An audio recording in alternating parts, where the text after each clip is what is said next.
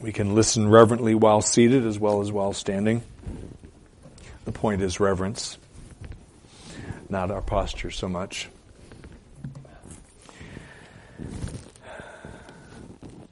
Turn with me to Galatians.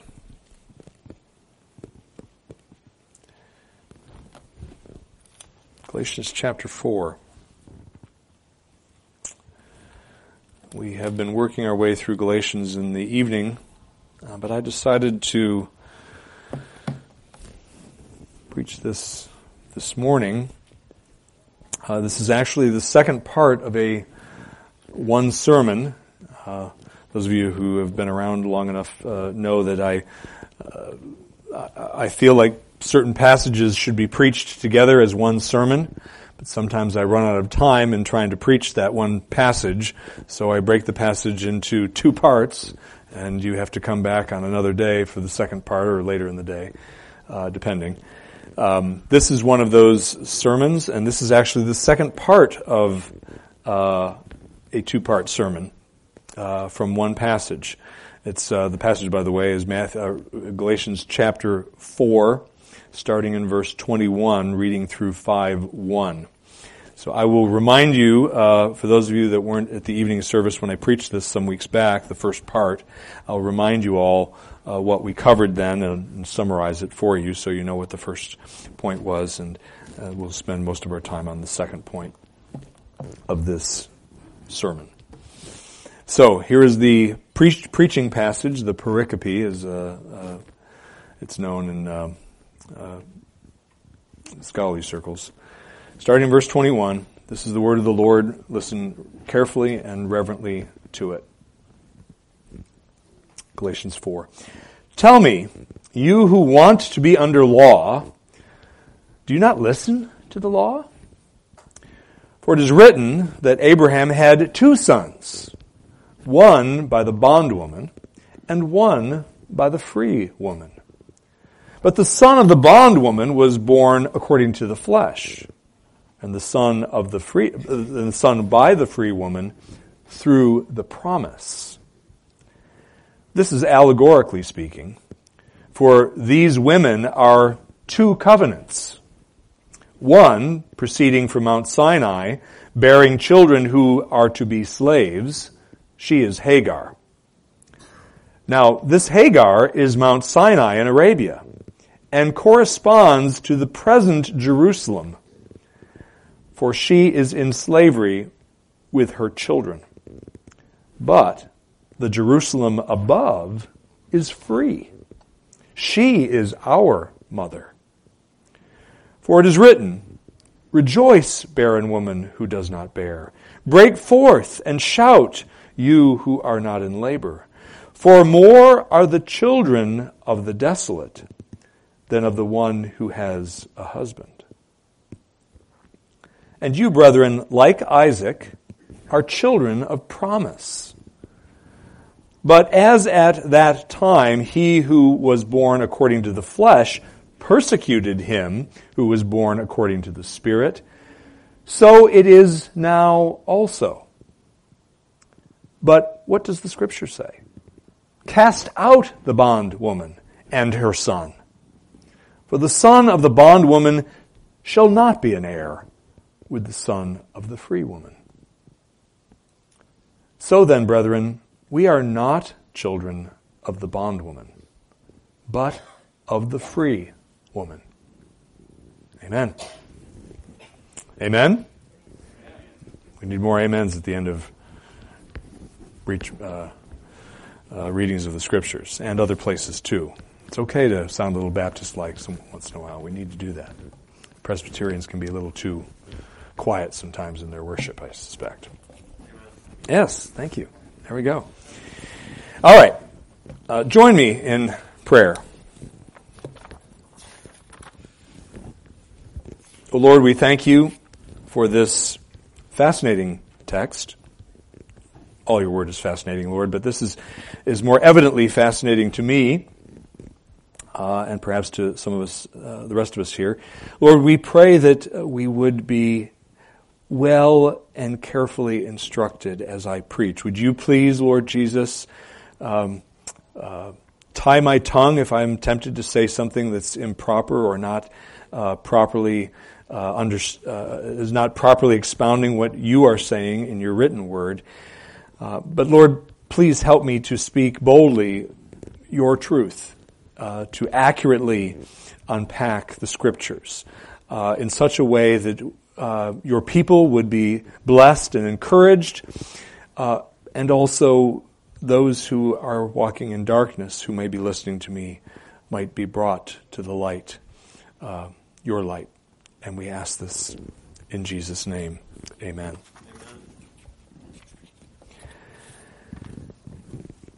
Kids, you know what a slave is. And those of you who were here for that previous passage, the first part of this sermon, rather, I'm using the same illustration, but I want to remind you of it because it's important, okay? So some of you children did not hear the first portion of this sermon. So, do you know what a slave is, children? Some of you may, and some of you may not. We don't have slavery anymore in the United States. Some 150 years ago, there was or thereabouts, we had slavery, the practice of slavery in this country, but we don't anymore. But you might have heard of slavery, and you might have heard in the Bible slaves addressed or a discussion of slaves when your parents were reading the Bible to you. What a slave is, children, is it's someone, a man or a woman or a child, whose life, at least their outward life, not their inward life, not their heart, but their outward life and what they do is controlled fully by another person. Really, for those of you adults in the room, it's the slave owner does not own the person's soul; he owns his labor. Is what biblical slavery was, and what any kind of slavery is. You don't own the person's soul; you own their labor. But the point is, children, that the slave, his life or her life is controlled by another person, his outward life. And we say that someone who is a slave, to say a person is a slave is we say they are enslaved. I'm going to use that word several times during this sermon. So to be enslaved is to be somebody's slave. Okay, to be the slave of someone or something. Now, people can be enslaved, and oftentimes are enslaved when we talk about slavery, to other people. So the Bible in the New Testament, by the way, not just the Old, but the Bible addresses slaves and tells slaves how to act properly, Christian slaves. It also talks about, to masters, how they are to treat their slaves. Christian masters are how they are to treat their slaves. So the Bible, and people can be enslaved to other people who are called their masters. But you know what, children? And this is the point I'm trying to make here, so listen. We can also be enslaved to what I'm going to call a principle or a law, okay, or an idea. People can be enslaved to principles or ideas or laws. And that is usually, with the exception of being a Christian, which we are slaves of righteousness to God, that's good slavery. But to be enslaved usually to ideas other than the idea of the gospel is a bad thing. And it is a bad thing here where Paul is talking in this passage about slavery, okay? So Paul is, and the Holy Spirit, God the Holy Spirit through Paul, is condemning being enslaved to a principle that is ungodly, a law that is ungodly. And so you'll hear that in this,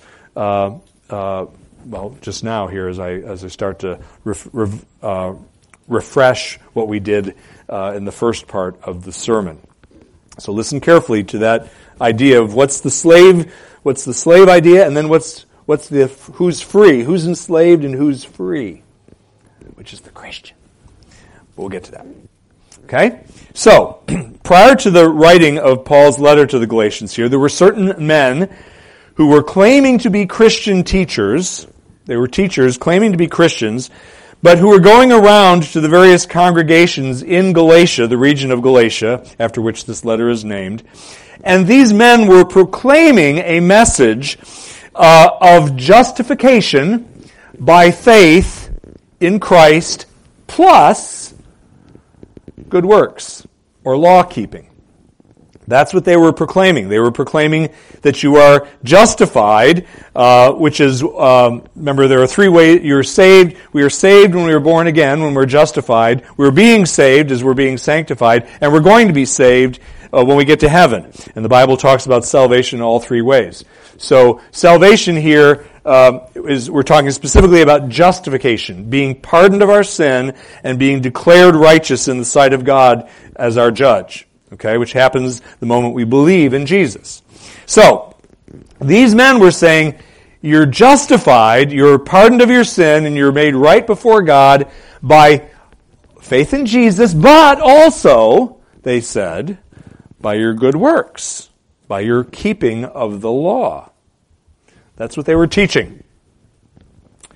Specifically, the law of Moses. And these teachers told their Galatian audiences that they had that the message that Paul had preached to them some years earlier, prior to the writing of this book, that the message that Paul had preached to them, namely that justification is by faith alone, not by works, but faith alone in Christ alone, they said that message was somewhat defective that Paul gave to you. Oh, I've got a problem here, don't I? How's that? Is that better? Really? I can't hear myself. Can you all hear me? All right. Good. Thank you. Okay, back to the point. So they were telling him Paul's message is defective. He meant well, but he didn't quite get it right. We're going to give you the right message, was essentially what they said. And so they told the churches in Galatia that their version of the gospel, what they called the gospel, their version was more in line with what the apostles in Jerusalem, the original apostles, remember Paul's not an original apostle, but the apostles in Jerusalem, our message, they were saying, was more in line with what they were proclaiming, or are proclaiming in the day. And the very opposite was true, of course. Their message was a false gospel that they were peddling as the true gospel.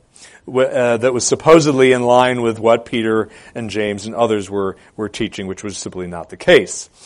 It was Paul's gospel proclaimed by him that was taught by the other 12 apostles, not this lie that was being peddled by these Judaizing teachers. The gospel that they were advocating was heresy of the first order, which, if believed, would eternally damn the person who believed what they were teaching. And so their message was an utter perversion of the biblical truth proclaimed by Paul and the other apostles. But apparently, sadly, a significant number of the professing Christians in Galatia who heard the Judaizers' message found that message of faith, of justification by faith in Christ plus good works, they found that message rather appealing. And they were attracted to this message and were considering if maybe these Judaizers might have a point and that they needed to believe what the Judaizers were saying. In other words, these churchgoers who were listening to these false teachers found the idea of being under law appealing. Verse 21, tell me, you who want to be under law, did you not listen or do you not listen to the law? They wanted to be under law in some way. And of course, those that were who were unconverted when they were listening truly did want to be under law. Now there were believers, because there are believers or sinners who are make mistakes. There were still believers who were listening, who were kind of allured or tempted to believe what the Judaizers were teaching, but because they were truly Christians, would ultimately repudiate that message. But the church, the visible church, is a mixed bag. We talked about that in Sunday school, containing both wheat and tares.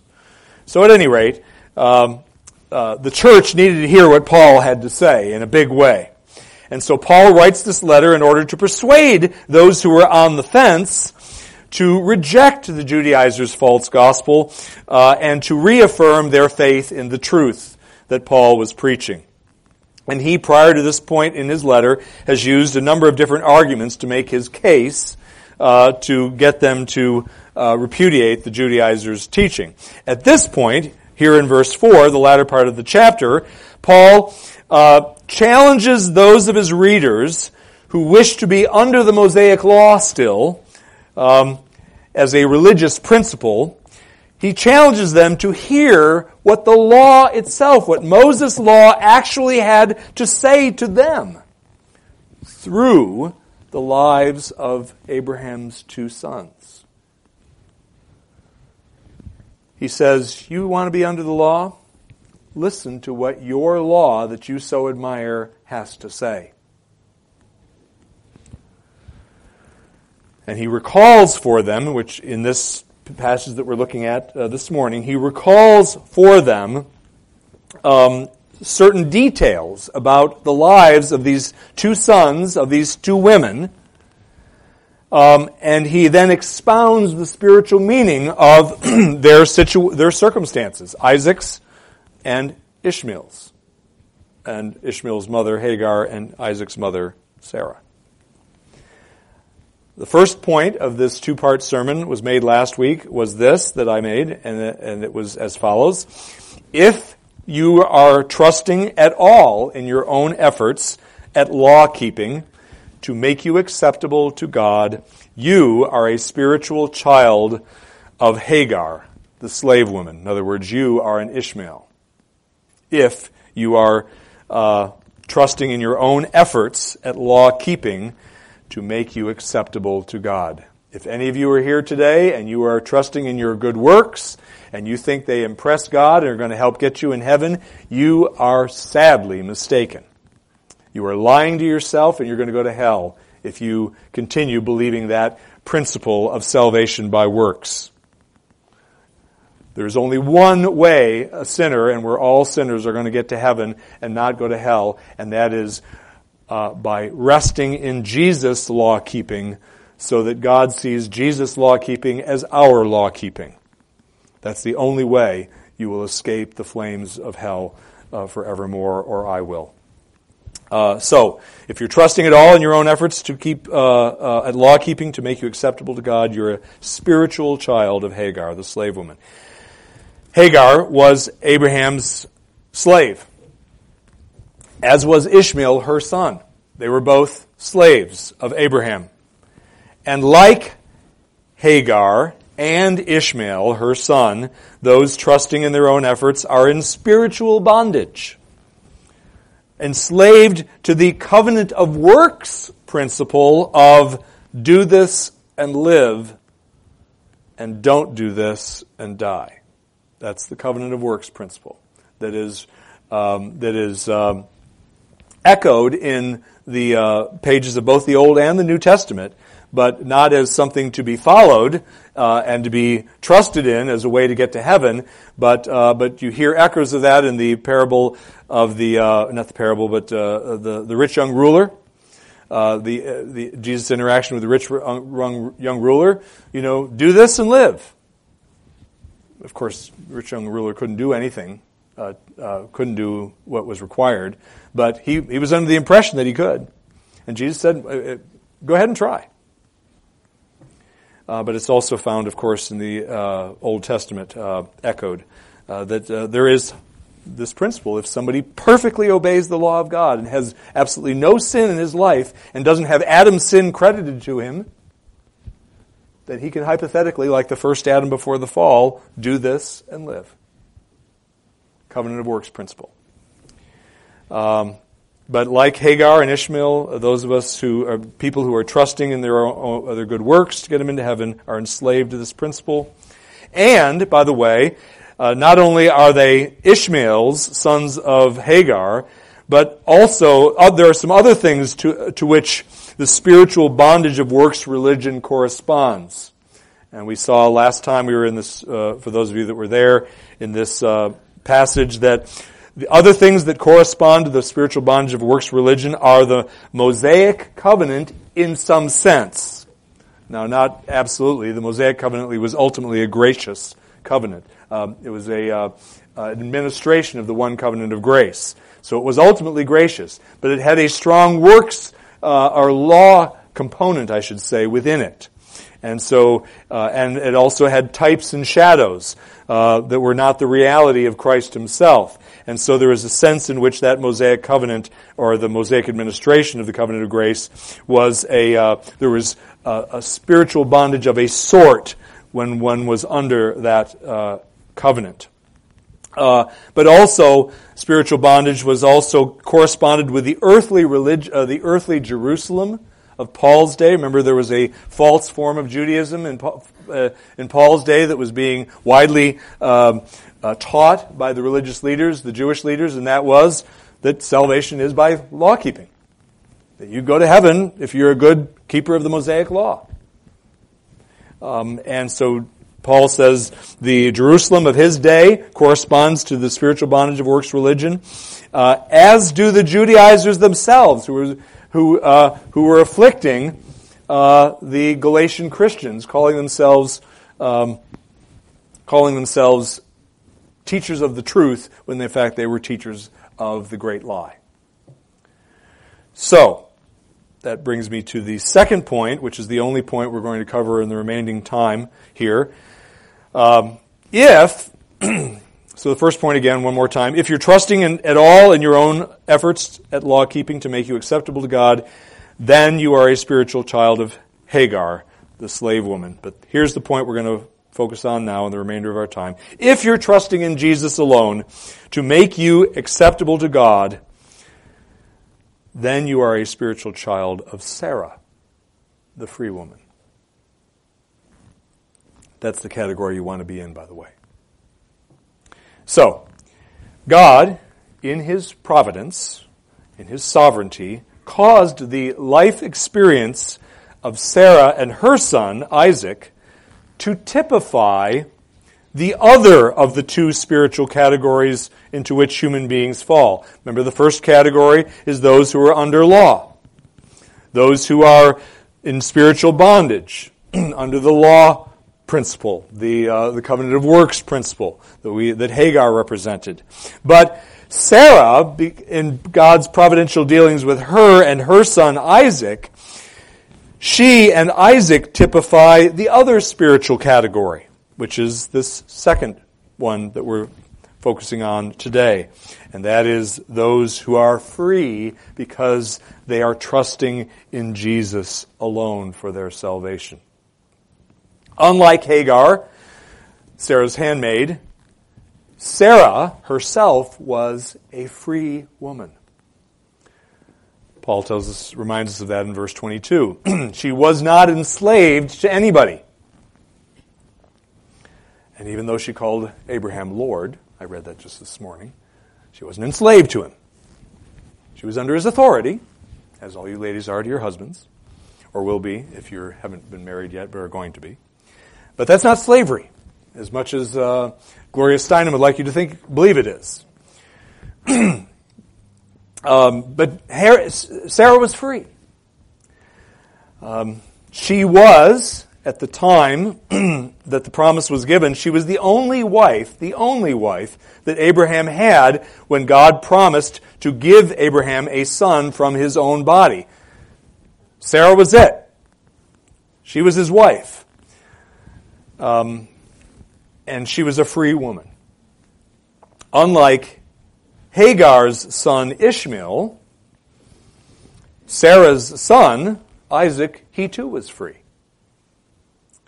He was a representative of freedom. He was free on account of the fact that his mother was free. And the manner in which Isaac was conceived was far different from the way in which Ishmael was conceived. Let me recall for you those two conceptions. Okay, so first, As you may recall from your reading of Genesis and also from sermons past, Ishmael was conceived on account of Abraham's unwillingness to continue believing the promise which God had given him. Where was that promise found? That promise was found in Genesis chapter 15. Turn with me there. Genesis chapter 15, verse 4. And keep your hand in Genesis, because we're going to, in a few moments, look at another passage in Genesis. But in Genesis chapter 15,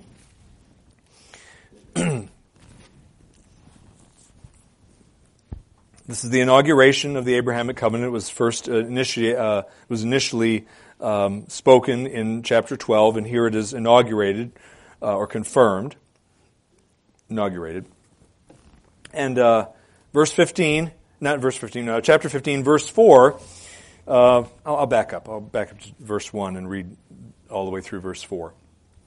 After these things, the word of the Lord came to Abram in a vision, saying, "Do not fear, Abram. I am a shield to you. Your reward shall be very great." And Abraham said, "O Lord God, what wilt thou give me, since I am childless? And the heir of my house is Eliezer of Damascus." And Abraham said, "Since thou hast given no offspring to me, one born in my house is my heir." Then behold, the word of the Lord came to him, saying, "This man," he's talking here about Eliezer of Damascus, "this man will not be your heir, but one who shall come from your own body, he shall be your heir." And remember, as God is telling Abraham this, he has one wife, and that wife is Sarah. Right? Implicit in the promise that God gives here to Abraham in Genesis 15 is the assumption that Sarah would be the mother of that child of promise. Right? Because of when it's given. But when Sarah fails to conceive in a timely fashion, as Sarah and Abraham defined timely fashion, when Sarah failed to conceive, Abraham's faith in this promise in Genesis 15:4 that he had given to him, Abraham's faith in that promise, in God's promise, began to waver. Look at verse 16, verse 2. So Sarai said to Abram, "Now behold, the Lord has prevented me from bearing children. Please go in to my maid. Perhaps I shall obtain children through her." And here's the important part of that verse, most important. And Abram listened to the voice of Sarai. Dumb thing to do. Sinful thing to do. But he did. He lost faith in God's promise and listened to his wife, who was not speaking wisdom at that moment in time or in faith. So at Sarah's urging, Abraham does what she urges him to do, and that is he decides to take matters into his own hands by taking Hagar as his second wife and having relations with her. The product of this unbelieving attempt to help God out was Ishmael. And because of the manner in which Ishmael was conceived, he came to represent all those who look to themselves and their own efforts. Looked at themselves and their own efforts to achieve God's will, and to please God, rather than looking to God for that. Ishmael became representative of people who don't trust God because of his mother's behavior and his father's, actually. He becomes representative of those who look to themselves and their own efforts to achieve God's will. Now, Isaac, on the other hand, his conception is diametrically opposed to this, right? And you know the story. Unlike the manner in which Ishmael had been conceived, human effort played no part in Isaac's conception, right? Remember that Abraham and Isaac, they were way past childbearing age at this point in their lives. Both of them. Way past childbearing age. And yet, Sarah conceives. She conceives. Why? By the way, she is 90 years old and Abraham is 100 years old at this point. And she conceives only because God intervenes and does it supernaturally, miraculously. He causes Isaac to be conceived in the womb of his mother by Abraham, his father. And no man, no woman, nobody could take any credit for bringing Isaac into the world, unlike the case with Ishmael. God alone was responsible for Isaac's existence. Now you can say the same about Ishmael, of course, in another sense. But you know what I'm saying. Nobody could say, well, I helped God out with Isaac, unlike Ishmael. And so because of the manner in which Isaac was conceived, that he was conceived by God alone, by God's grace alone, God's work alone, Isaac came to represent all those who rely upon God alone to make them right with Him. And it's important to note, by the way, that Isaac and Ishmael were at odds, just as Hagar and Sarah were at odds. Look with me at verses 29 and 30 of our text. I got to get back there. Hold on.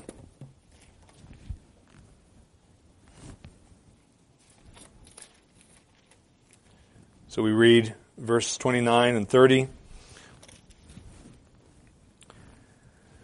But as at that time he who was born according to the flesh, that's Ishmael, persecuted him who was born according to the Spirit, that's Isaac, so it is now, when Paul's writing also, he says.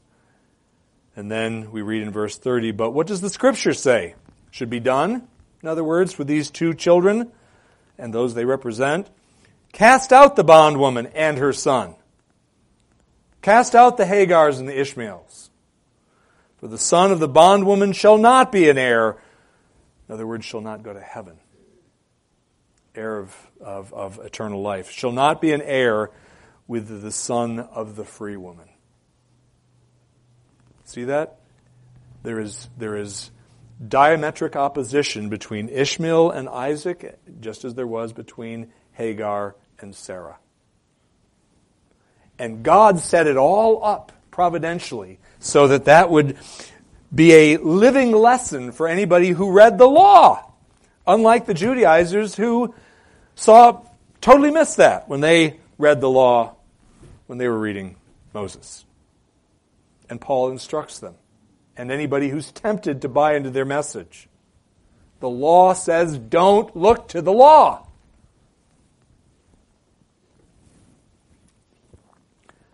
Let's consider how a person who is trusting in Christ Jesus alone to make him or her right with God, how such a person is a spiritual child of Sarah, is an Isaac, in other words. Let's just consider that in the remainder of our time together here. So, like Sarah and Isaac, a person who is trusting in the Lord Jesus alone to make him acceptable to God is, first of all, he is free. He is free. Look at verse 28 and then verse 31. I'll read verse 28 first. And you, brethren, so Paul's speaking to believers, brethren, right, who are trusting in Christ. He says, so you, brethren, and you, brethren, like Isaac, you are like Isaac, you are children of promise. Remember the promise? Genesis 15:4. God said, I'm going to do this. You're going to have an heir from you and Sarah. You're going to have an heir. Who, by the way, was a picture of Jesus, ultimately, the seed of Christ. But he said, you're going to have an heir, and it was God who was doing the promising, right? And who was going to do the fulfilling and did in fact do the fulfilling by causing Sarah to conceive. So he's saying, she is or you are children of God's promise. You are a result of God fulfilling His promise. And then verse 31, so then, brethren, there again he's talking to believers, you are not children of the bondwoman, but of the free woman, of Sarah. Sarai at the time. Sarah and Isaac, her son, were both physically, relationally free. Okay? Their bodies were free. They didn't have a slave master over them. If you are trusting in Jesus and what He did for sinners to save you and to justify you and make you right with God and pardon you of your sins, if you are doing so, you too are free, Paul is saying. What does he mean? I'm free.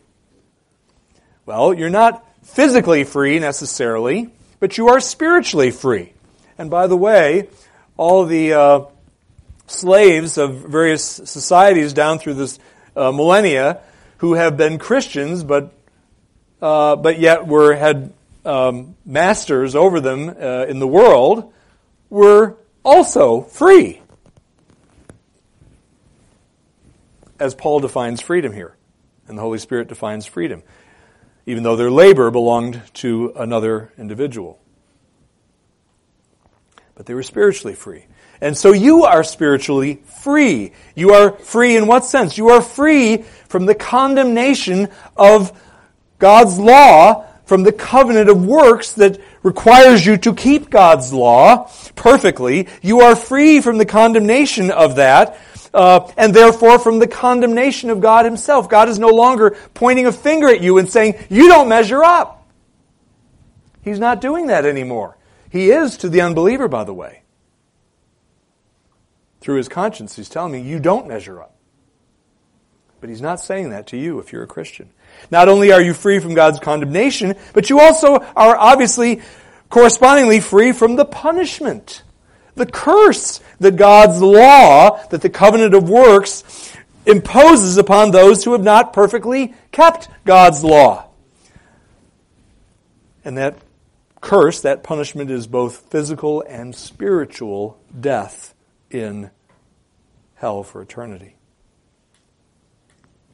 You are free from the condemnation of God and the punishment of God if you are in Christ, but only if you are trusting in Jesus alone. That's one way in which you are or you are a spiritual child of Sarah. There is another way in which you are a spiritual child of Sarah, besides being free, and that is you are like Sarah's son in that you are in that both Isaac's existence and your right standing before God are solely due to God's grace. Solely due to God's grace. Isaac existed only because God miraculously intervened. You're saved and you are forgiven. You are heaven-bound only because God miraculously intervened and gave you the gift of faith, made your heart alive and gave you the gift of faith to rest in Christ. And you, therefore, are like Isaac. Verse 23 makes this point, as does verse 29. Again, I read these verses earlier. Actually, I didn't read verse 23. I read verse 28. But let's read verse 23. But the son of the bondwoman, so the Ishmael was born according to the flesh, and the son by the free woman, there it is again, through the promise, just like verse 28 says, you are children of promise. So it's a divine promise that God Himself has to keep by intervening supernaturally, and that's what He did on that occasion, and that's what He did whenever you were born again. He intervened supernaturally and caused you to come alive and become a believer in Jesus. And also verse 29, similarly, he refers, I won't reread it again, but he refers to Isaac as the son of the Spirit. He was born according to the Spirit, and then he says, so it is now, meaning so it is true of you now. There are those that are according to the flesh, who are law under the law, who are looking to law keeping to make themselves right with God, and then there are those who are under the Spirit, who the Spirit has given a new heart to, and who are looking to Jesus alone, and God's grace alone for your redemption. This is how you are a spiritual, and I are spiritual children of Sarah. Who and what else, in our remaining time here, correspond to the freedom associated with believing the gospel? Who and what else in this text that Paul mentions here? First of all, the freedom associated with belief in the gospel corresponds to the gracious Abrahamic covenant. Paul indicates this in verse 24. He says, after speaking of, alluding to Hagar and Sarah in verse 23, he then says in verse 24, this is allegorically speaking, for these women, Hagar and Ishmael, are two covenants. Well, he's already dealt with the one covenant, the covenant that involved Mount Sinai, in which there was a heavy law emphasis and law-keeping emphasis, although it was ultimately gracious. The Mosaic covenant was. But he's saying Hagar aligned with the Mosaic covenant, but he's alluding to the fact that Sarah aligns with the Abrahamic covenant. She corresponds, and the freedom that she and that we who believe the gospel correspond to are the Abrahamic covenant. That came out very awkwardly, but I think you understood what I meant. Anyway, the Old Testament administration of the covenant of grace, which most closely resembled the new covenant, was the Abrahamic covenant. Right? We know that from what Paul says here in Galatians, earlier on, in chapter 3, and elsewhere in Romans and so on. The new covenant, prior to the coming of Christ, is most resembles the Abrahamic covenant prior to the coming of Christ, and that's Paul's point here. So the freedom associated with belief in the gospel corresponds with the Abrahamic covenant, and its emphasis on faith, as opposed to the strong works element that is found in the Mosaic covenant, even though it is not ultimately a works covenant.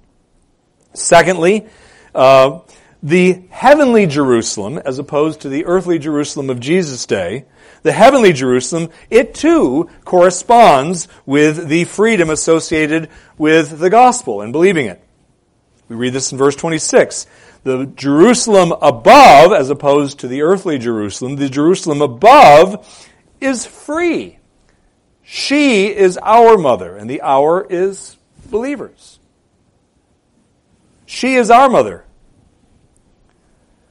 The heavenly Jerusalem, that the earthly Jerusalem was but a picture of, the heavenly Jerusalem is the place from which the divine grace, which alone can free enslaved sinners, comes. It flows from heaven. Why? Who's in heaven?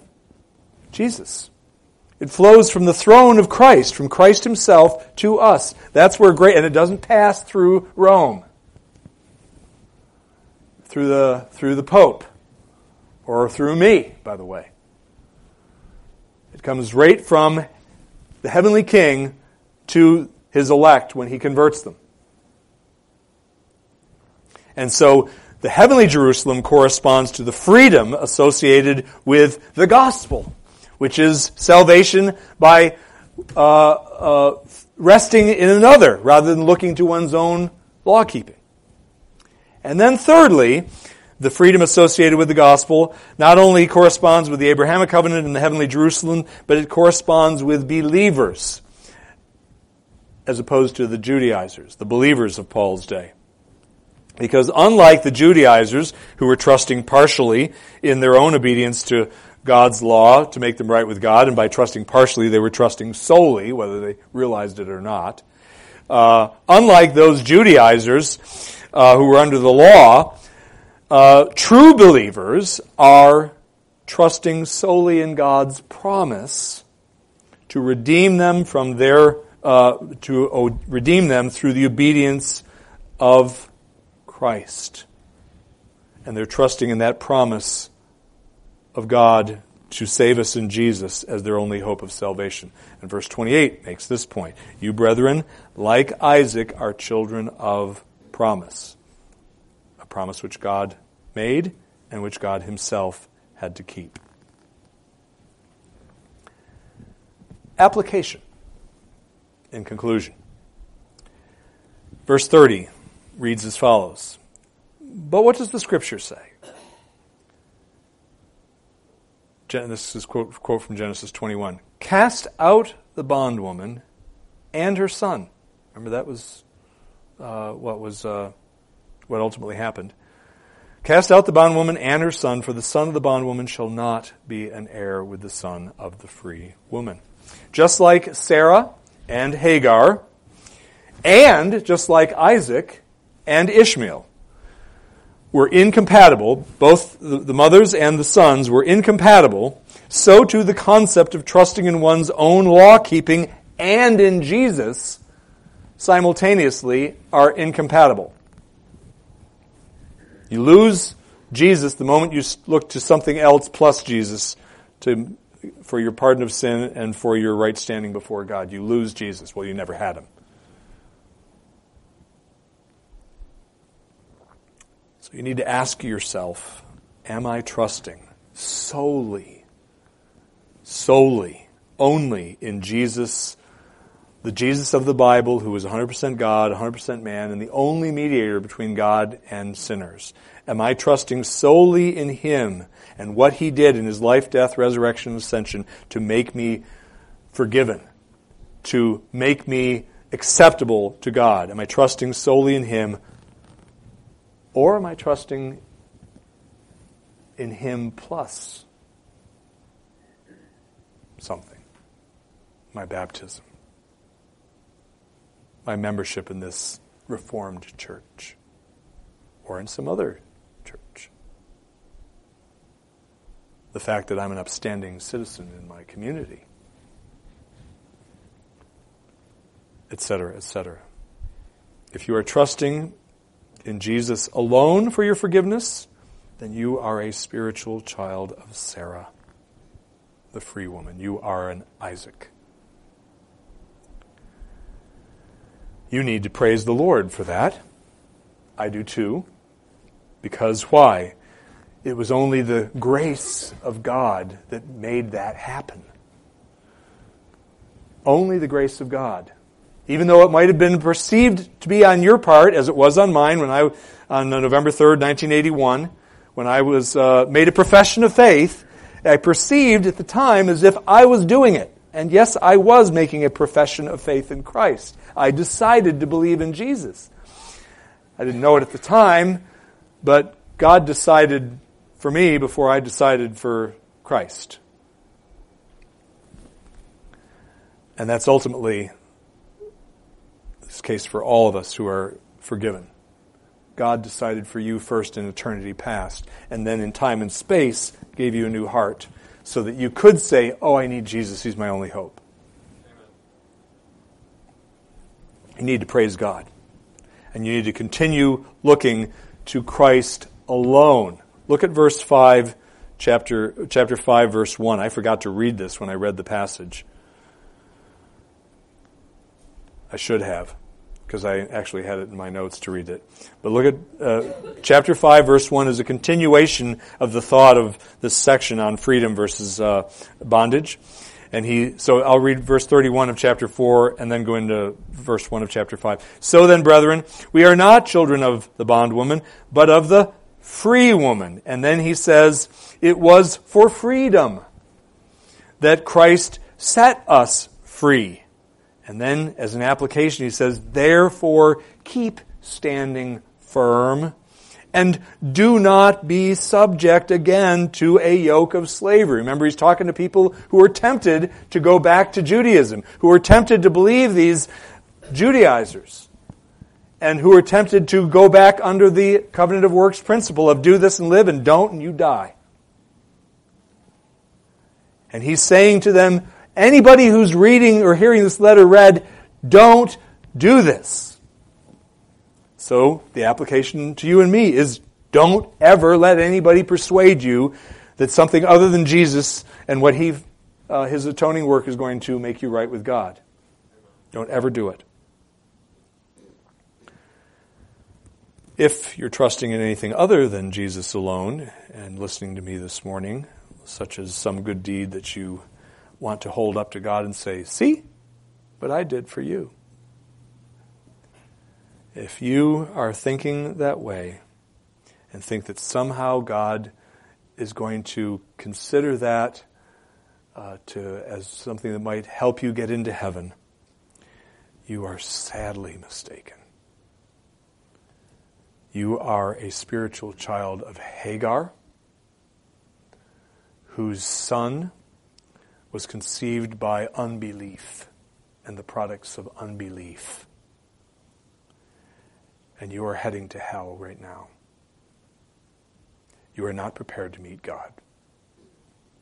You need to repent of your dependence upon yourself, and you need to flee to Christ alone and his obedience to God to make you a lawkeeper in God's sight. Amen. Do it now if you have not yet done it. And lastly, by way of application, this is kind of an aside, but it's an important one. Cast out the bondwoman and her son. This is an allusion, I think, or at least it certainly applies to church discipline. This is why excommunication is that church discipline, and ultimately excommunication, if it isn't resolved before that point, needs to be a part of any healthy church. Because we can't have people who are professed unbelievers who are clearly not trusting in Jesus in the visible church. They are to be put out. And any church that doesn't practice church discipline is not a healthy church. I won't say it's no church, but it's certainly not a healthy church. Many of the reformers argued that church discipline was a mark of the true church that was necessary. I'm not willing to go that far. The right administration of the sacraments and the preaching of the word are necessary. But this points to the need for church discipline, and this is why, though it's an unpleasant business for those of us who are involved in it, this is why it is needful business sometimes. And this is also my appeal to you.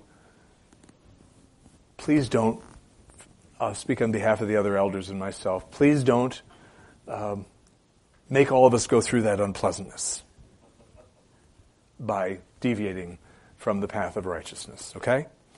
Deal? It's the thing I like least about being a minister, that and preaching funerals. Although there's some joy in a funeral if it's for a believer. But it's unpleasant. And that's putting it mildly. So save yourself, and much less important, save us from having to go through that messy business by walking with Jesus. And do that this week, okay? Let's pray. Lord, we thank you. We thank you that you are such a gracious God, that you offer freedom, spiritual freedom from the tyranny of the demands of the covenant of works, which is perfection, perfect, perpetual, personal obedience from conception onward, which none of us can even come close to offering or rendering. Thank you that you have delivered us from being under that tyrannical principle that would land us all in hell. And you have placed us through the gospel, through Jesus, under the principle of the covenant of grace. You are so marvelously gracious. We praise you and we thank you. Please fill our hearts with gratitude, ongoing and even greater gratitude than we now have for what a merciful and kind God you are. And please, Lord, if there's anyone listening to me who doesn't, and you alone know, who isn't walking, is not an Isaac, is not believing in Jesus alone, in your promise of salvation through Jesus alone. If there's anybody listening who's in that category, Lord, please terrorize that person with your law, and then comfort that person with your gospel. We pray it in Christ's name. Amen.